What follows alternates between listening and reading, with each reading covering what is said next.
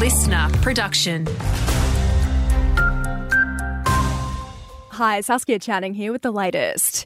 It's expected to be a challenging day for our firefighters, with hot and windy conditions coupled with a high to extreme fire danger, prompting total fire bans right across the Central West. It means all permits are suspended and no fires can be lit in the open. If you see a fire that's unattended, call 000. A government inquiry looking at the health impacts of critical mineral mining hits Orange today. A public hearing is being held at the Ex-Services Club. It comes after Cadia Gold Mine pleaded guilty last week to exceeding solid particle standards in March, while a report last month confirmed lead matching its ore was found in water tanks nearby.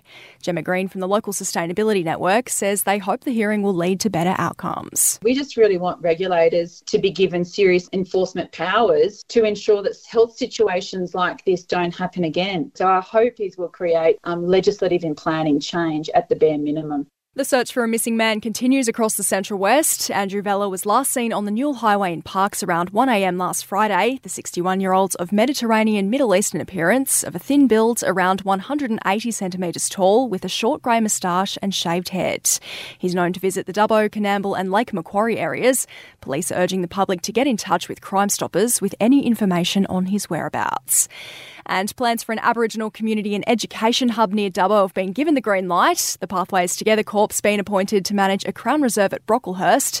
It'll be used to teach local Indigenous kids culture, to care for country and develop community connections.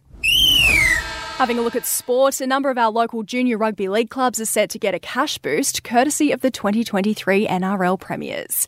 This year, the Penrith Panthers have chosen to distribute a grant allocation across the squad's feeder area, with $3,000 headed to select teams across the Group 10 and 11 districts instead of the normal distribution across each player's own junior club.